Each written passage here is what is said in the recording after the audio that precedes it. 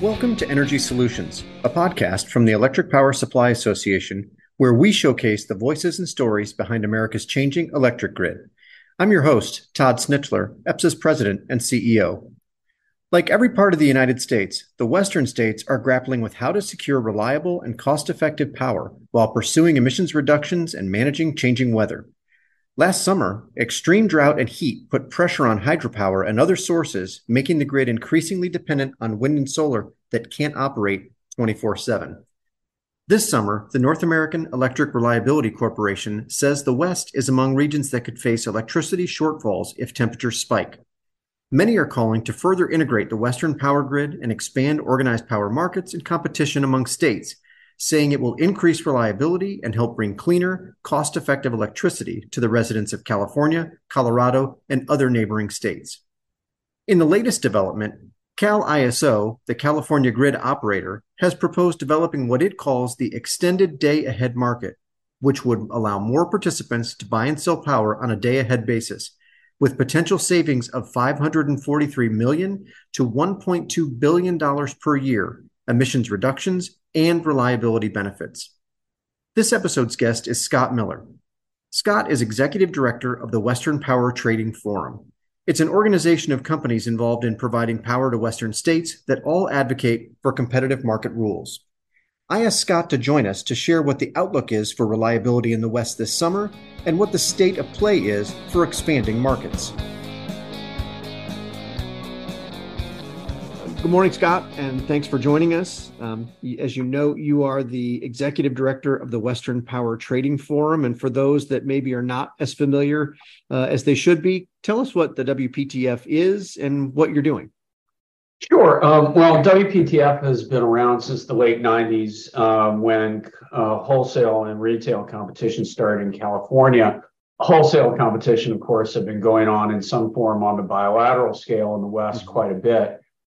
Initially, it was mostly a band of married participants, mostly IPPs and power marketers who were interested initially in the California ISO, but also what was then anticipated to be RTOs across the West.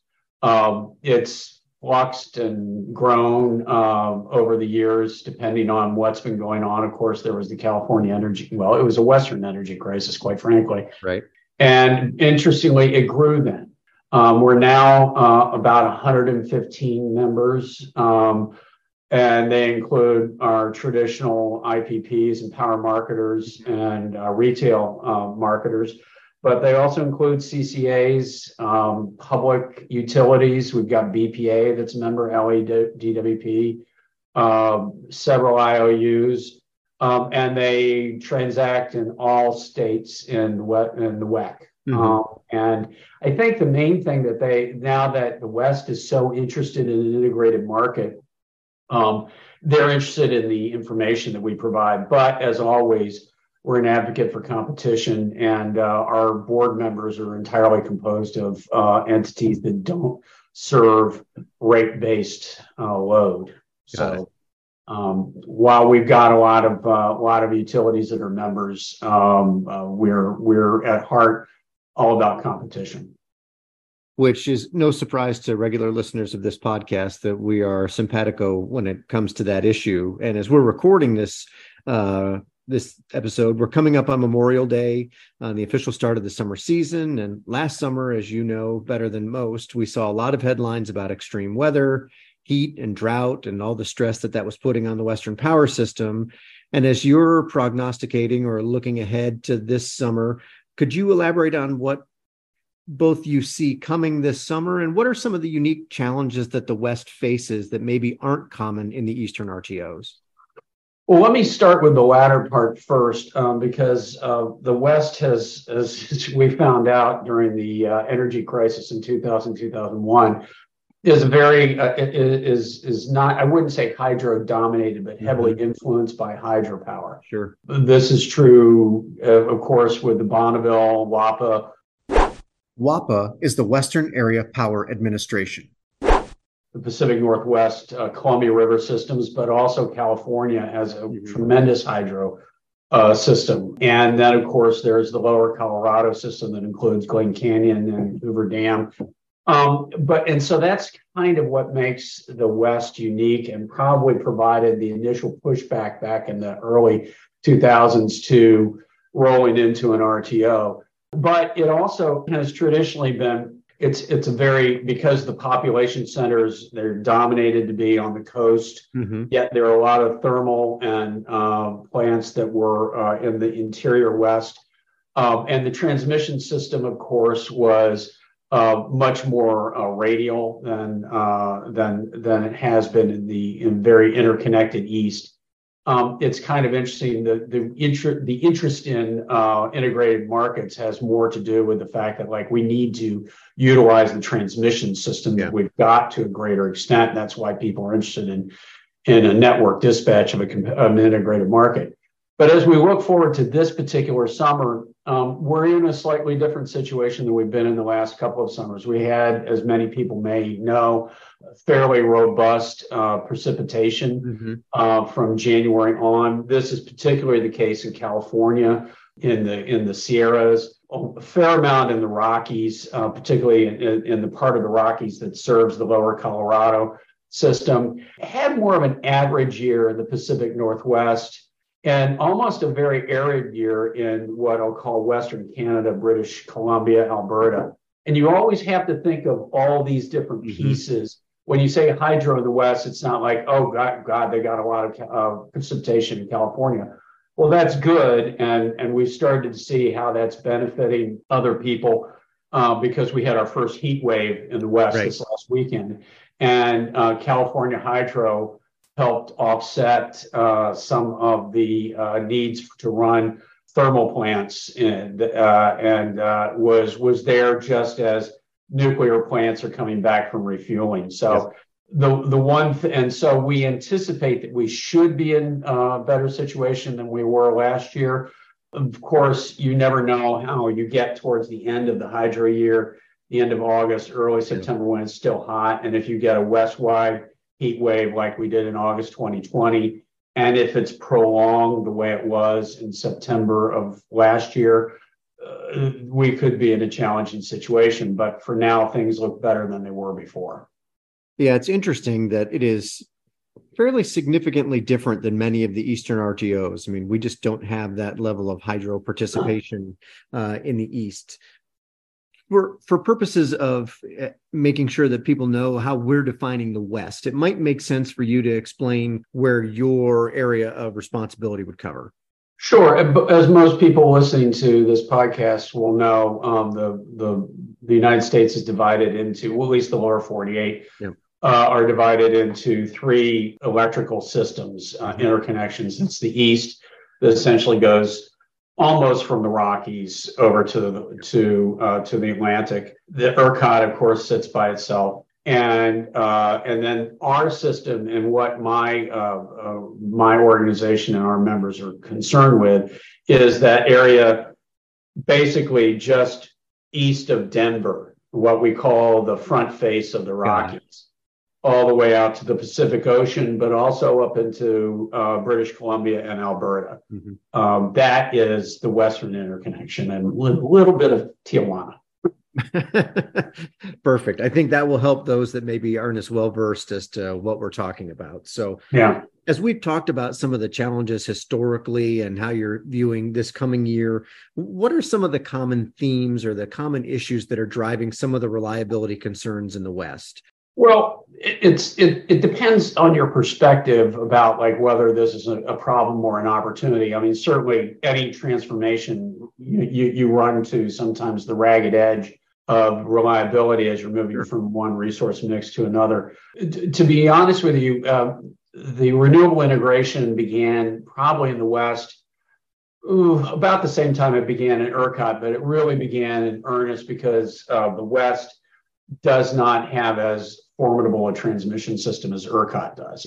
ERCOT, of course, built out their transmission system right before they went to wholesale competition. But there were significant wind initially, penetration, particularly in the Bonneville, Columbia Gorge area, and of course, California, because California has been pushing on the renewable string for a very, very long time. Yep. And it began when I was on FERC staff at the time. And we got some renewable owners of renewable resources, wind resources, that came in and were greatly annoyed at being curtailed by Bonneville. Sure. And at WAPA, and they came to FERC and sort of said, "Hey, we want some relief on this."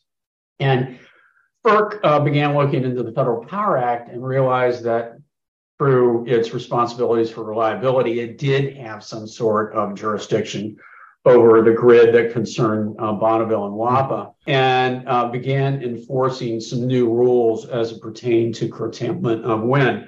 That, I think, began an interest in what can we do with this production of wind when it's exceeding what our needs are and the needs of the system.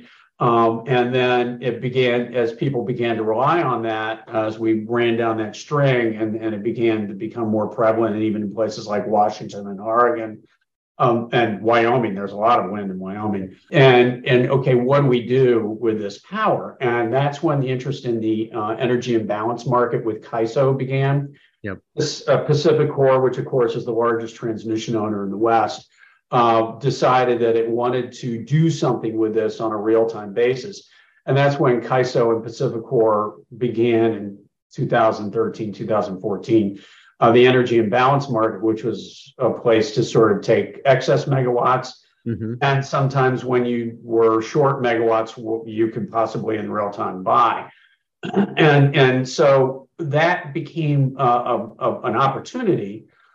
Then, because of various policy requirements in various states, thermal assets started to be retired.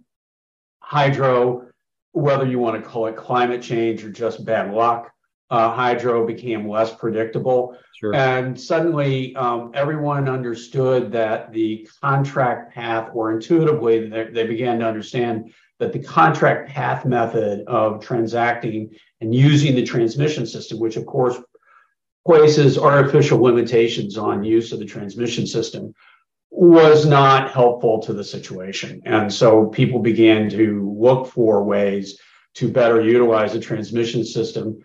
And I remember I was still on FERC staff, and we thought, oh, great, this is going to lead to a West-wide RTO. We're struggling with that for various reasons that we can get into later. But there is this strong desire to better integrate what had been a very sort of, this is my territory. Yeah. And the sort of desire to keep it my territory has to do with another aspect of the West, which is unique. And that is the prevalence of public power, which is, generally speaking, non-jurisdictional to FERC. Correct. You have a huge amount of things like public utility districts in Washington, munis like LADWP, special irrigation and other type units like Salt River Power down in Arizona. Like I said, WAPA and Bonneville.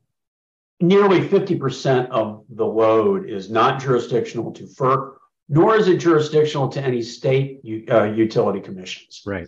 And so that was fine until when you could take care of yourself, and suddenly everybody realized that they sort of needed each other. Right. So it's interesting that you have added another layer of complication, which I think is important as people think about, what is happening in the West. So it feels like there's been some incremental progress moving towards the energy imbalance market. And now there's a lot of conversation around how do we make the next big step to Western RTO. And the states seem to be driving a lot of that, or at least are actively engaged in the conversations around expanding that. So I guess help us understand, kind of the whys, but also how will customers benefit, or how will this also work to improve reliability concerns? I think you touched on it a little bit, but I think, help us understand with that unique structure of the West, the way it's different with the, large portions of the service territory, for lack of a better description, not regulated by FERC or by state PUCs. You're kind of putting a different kind of patchwork together. So kind of walk us through that. It's a little complicated, but I know you're the one that can help us sort it out. Well, I'll give him a good shot. I think your characterization of the states is mostly accurate, but it depends on the states. I mean, certainly Oregon and Washington, Nevada, Arizona, New Mexico, these are states, and Utah, quite frankly, have been very, very interested in regional integration. California has recently woken up to the fact that they need to be integrated in the rest of the West. If you'll pardon me a little bit of a side, California has always been a net importer.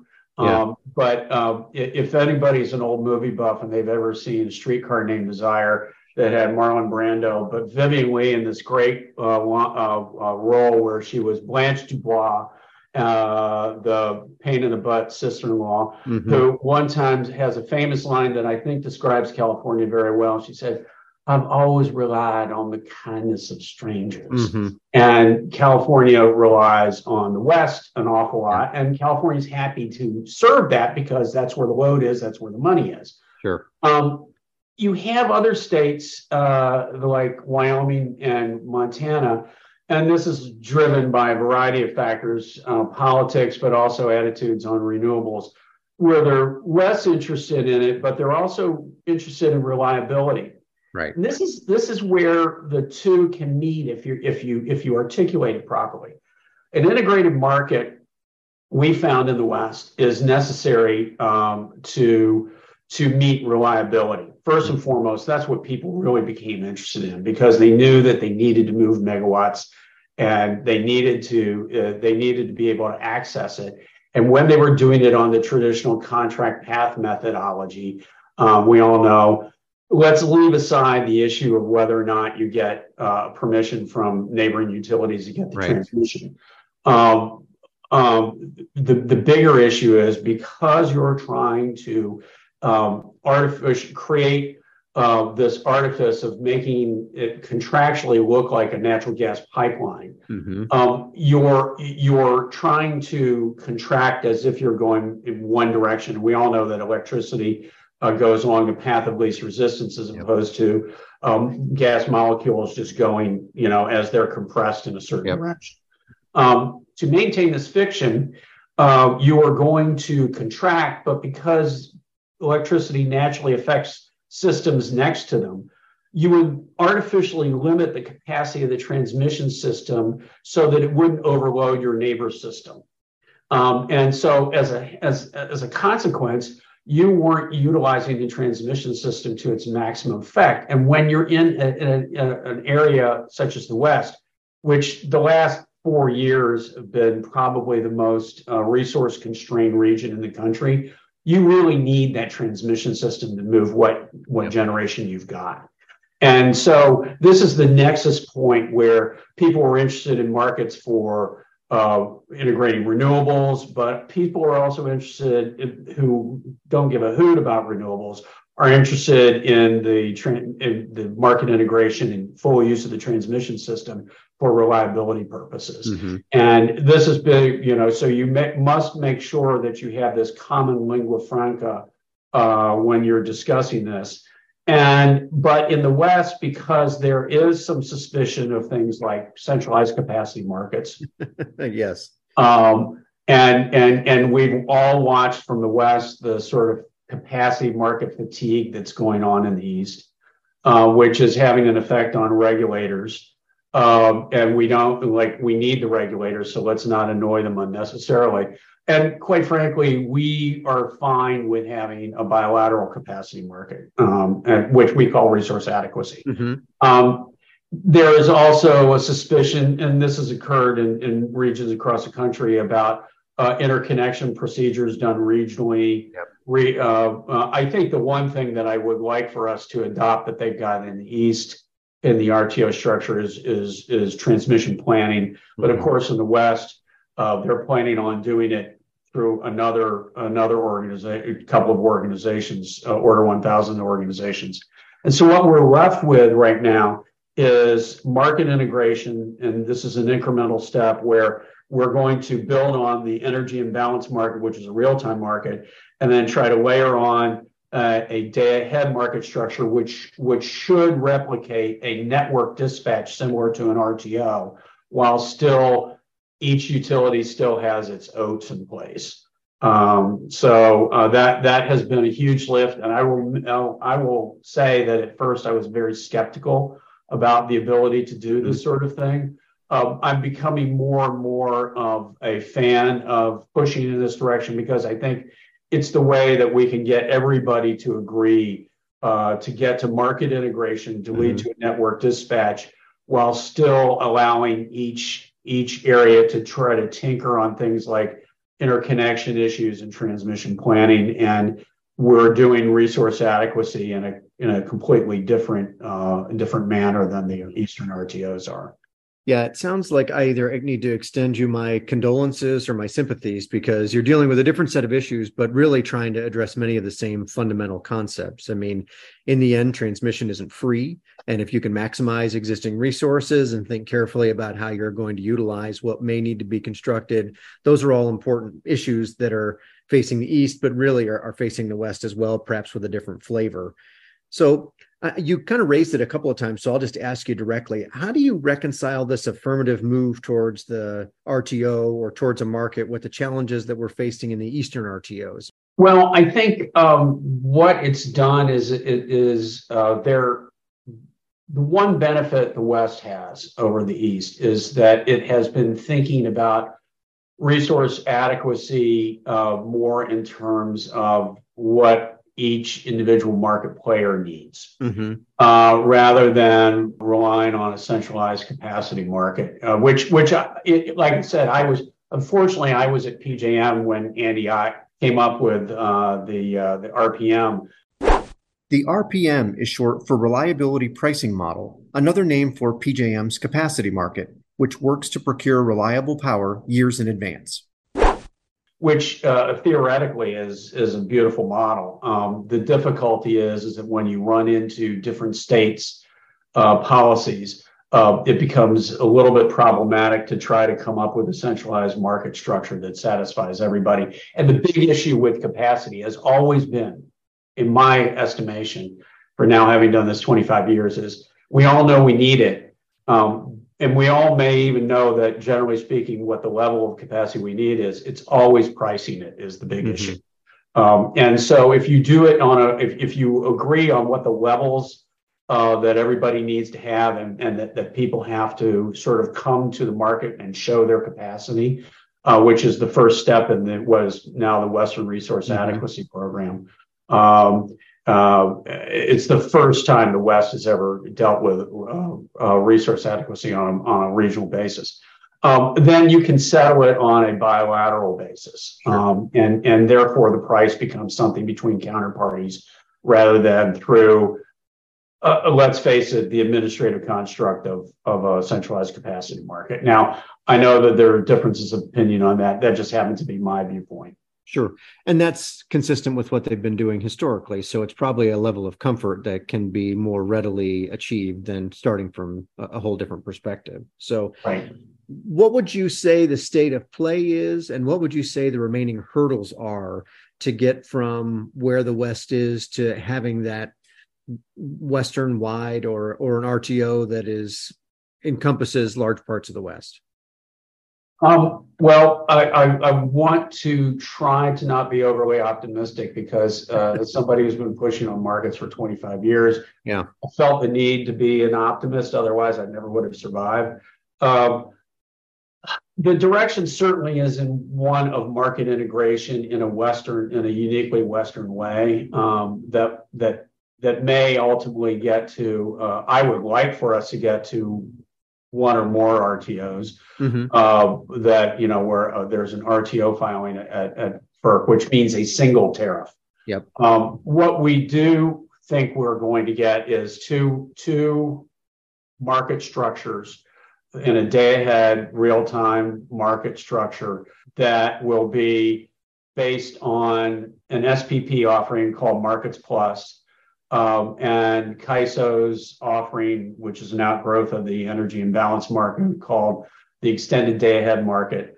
The issue, I think, will come down to there's tremendous momentum behind the SPP Markets Plus approach.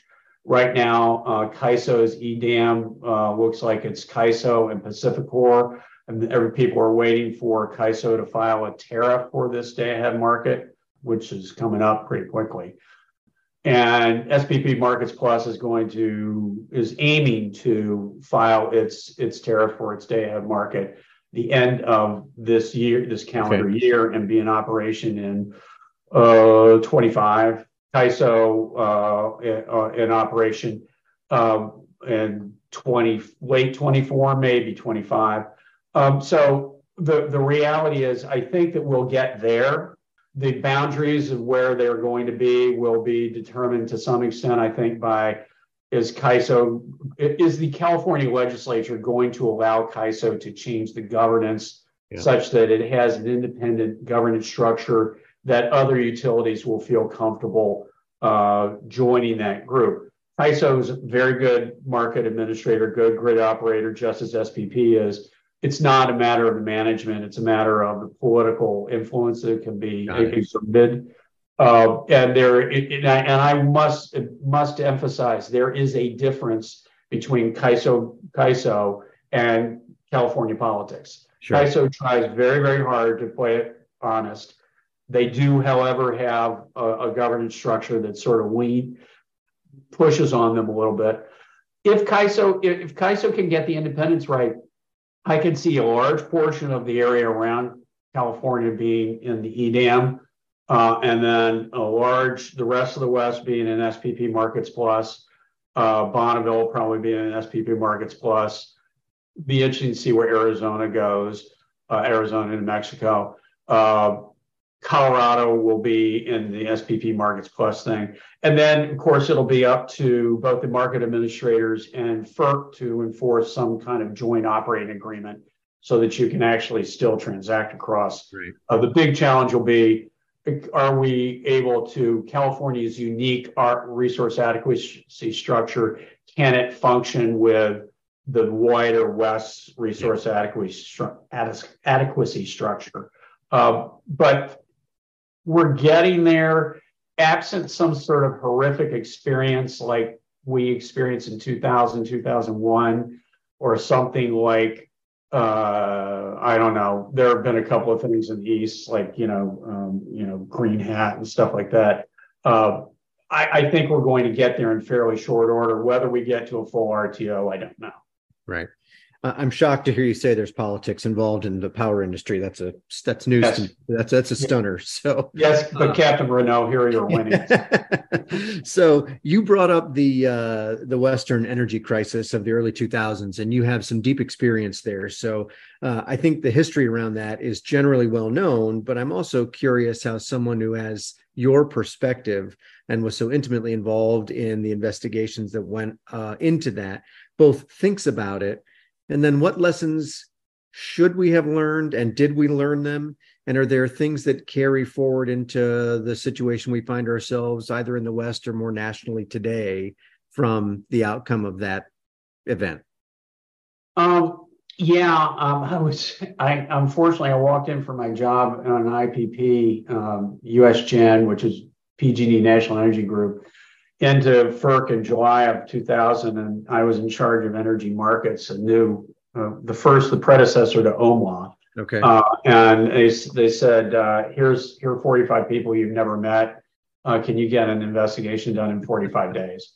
And I thought the staff put together, I'll say the staff because I just helped oversee it with Andrea Wolfman from OGC.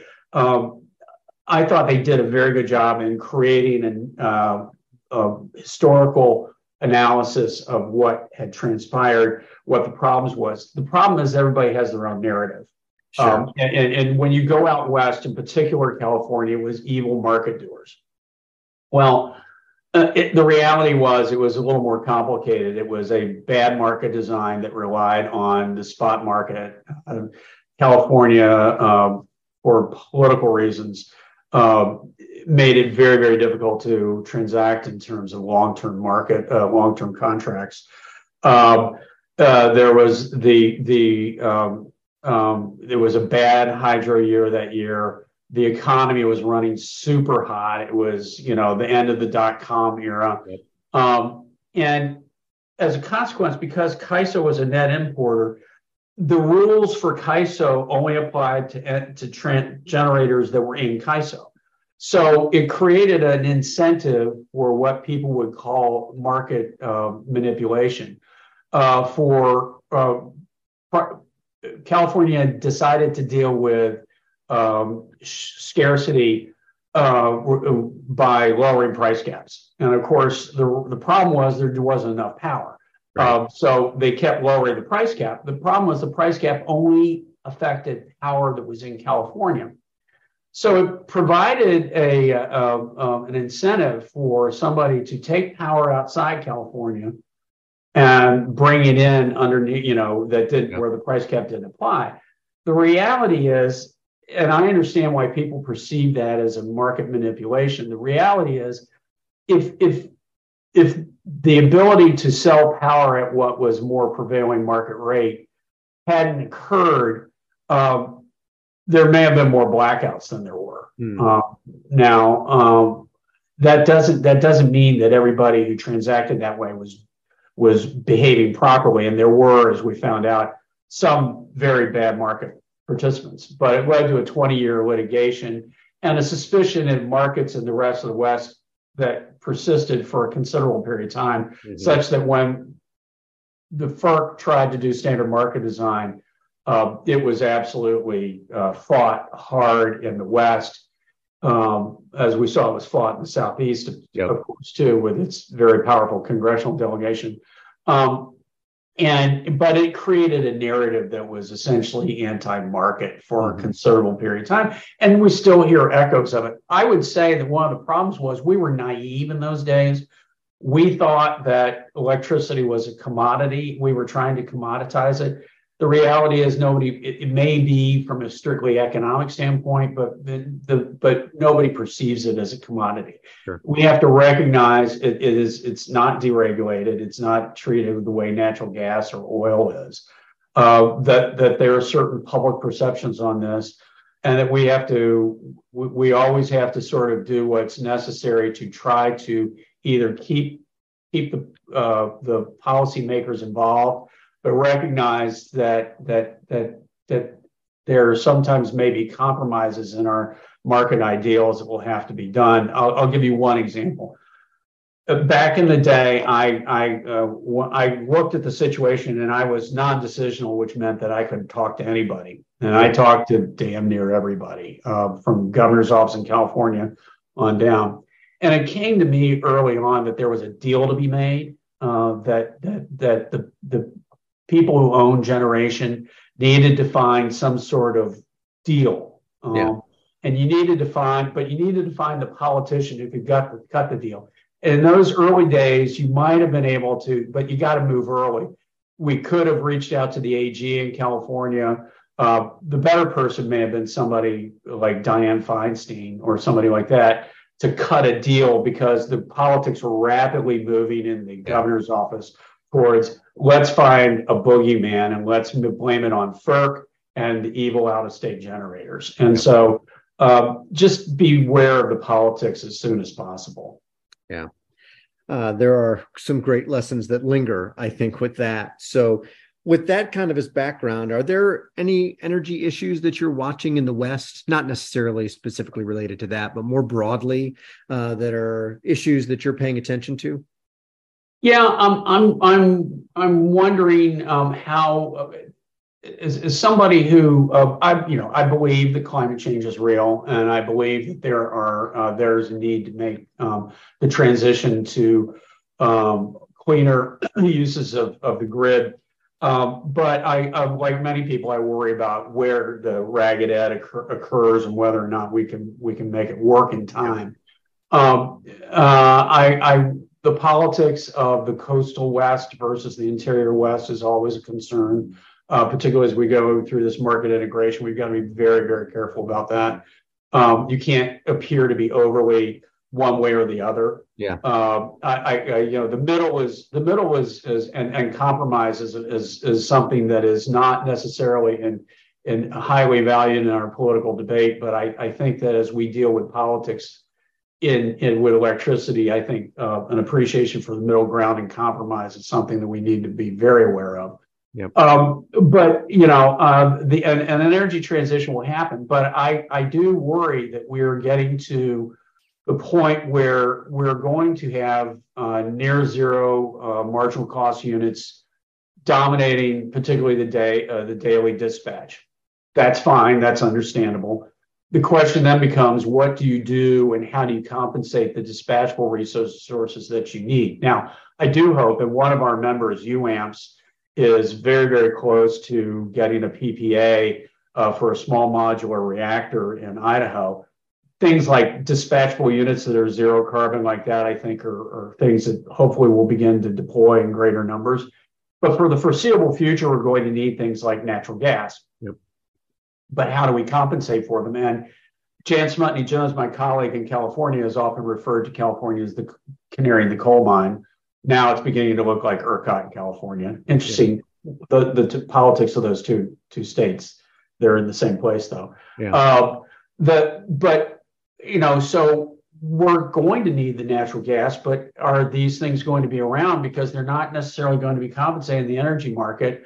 I don't know in resource adequacy if it's structured in such a way, because we need to get to a place, I think, where resource adequacy and capacity has always been about megawatts, regardless of where they are. Now, you may differentiate them based on an ELCC, yeah. Effective load carrying capability. But we're going to have natural gas plants sitting around that aren't run very often. And that's good news from an environmental standpoint, but you want them to be around. Is there some sort of differentiating market structure, or not a market structure, a compensation structure necessary for that? I don't know. It's a difficult conversation to have, but it's probably one that we need to have. And that sounds wildly consistent with some of the conversations in the East as well. So lastly, let me just ask you, what are some of the current or emerging technologies that you see that hold some promise for meeting future energy needs, maybe are deployable in the West? You mentioned some small modular reactors perhaps being piloted in the West, but are there any things that are happening in the West or more broadly that you're really excited about? I am excited about small modular reactors, of course. I'm also increasingly interested, and I don't know to what degree I would call myself optimistic, but interested in how renewable hydrogen production could be used to repurpose our natural gas fleet. It was funny. I was at a Clean Energy Buyers Association meeting in Seattle last week, and somebody mentioned, he goes, "Oh, how about pumped hydro?" And I was like, "Yeah, if you find the land and you're able to permit it, good luck." I remain hopeful that legislation on permitting will alleviate some of the roadblocks, because permitting transmission is always going to be a pain, and it's particularly difficult in the West because there's so much federal land, and that falls under the Bureau of Land Management, tribal issues, and things like that. But I think one of the things that's unique in the West that I'm kind of optimistic about is there's this sort of customer-based approach to transmission builds. We're about to build a bunch of transmission in the sort of Wyoming area to move wind down into California, which has been going on. They've been working on that for 15 years, and West Connect. And PacifiCorp looks like it's fairly close on its Gateway project. But then there's the SunZia project that's going to move a lot of solar out of New Mexico through Arizona and into California. The transmission system is something that definitely needs to be expanded in the West, whether or not we fully utilize it the way that we hope to. Because of the sparseness of the population, we've needed to expand it. Sure. But that's a unique way that the West has been doing it. It's sort of a subscriber-based approach to transmission that in some ways kind of looks like big, interstate gas transmission lines. And it's putting pieces together. And in some ways, it's going to realize outcomes that may be faster than they've done in the East. But that doesn't mean that we don't need some permitting reform and legislation. Sure. We certainly share that position, because without it, I don't know how anything is going to get done. And I don't know how we ensure reliability with some of the challenges that are on the horizon. So, Scott, you've been very generous with your time this morning. Thank you very much for visiting with us and for participating. It's always nice to have a different discussion than some of the same things we talk about in the East. So it's good to hear that progress is being made in the West and that challenges exist, but parties are interested in trying to solve the problems, because I think in the end, that's what we're all trying to accomplish. Yep. No, it's. I think we're moving in a good direction, and it's one where everyone's trying to be cognizant of everyone else's equity issues, but at the moment, it feels like good cooperative progress in the West. Great. Well, thank you, Scott. We appreciate your time. Hey, thank you.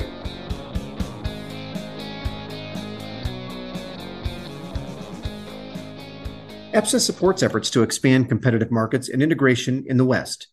Other areas of the United States have seen significant benefits from RTOs and ISOs. Western states should have access to the cost savings, reliability, and innovation that organized regional energy markets provide. You can learn more about the WPTF and Western power issues at WPTF.org. And we're always covering the state of electric reliability and solutions on our website at EPSA.org. Thanks for listening to Energy Solutions.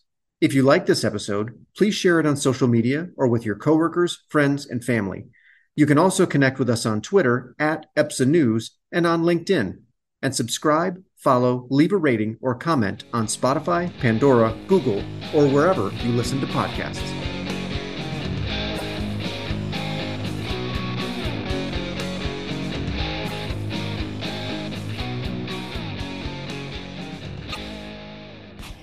Energy Solutions is brought to you by the Electric Power Supply Association. EPSA represents America's competitive power suppliers, which bring about 150,000 megawatts of power generation resources to customers throughout the United States. Discover the power of competition at www.epsa.org.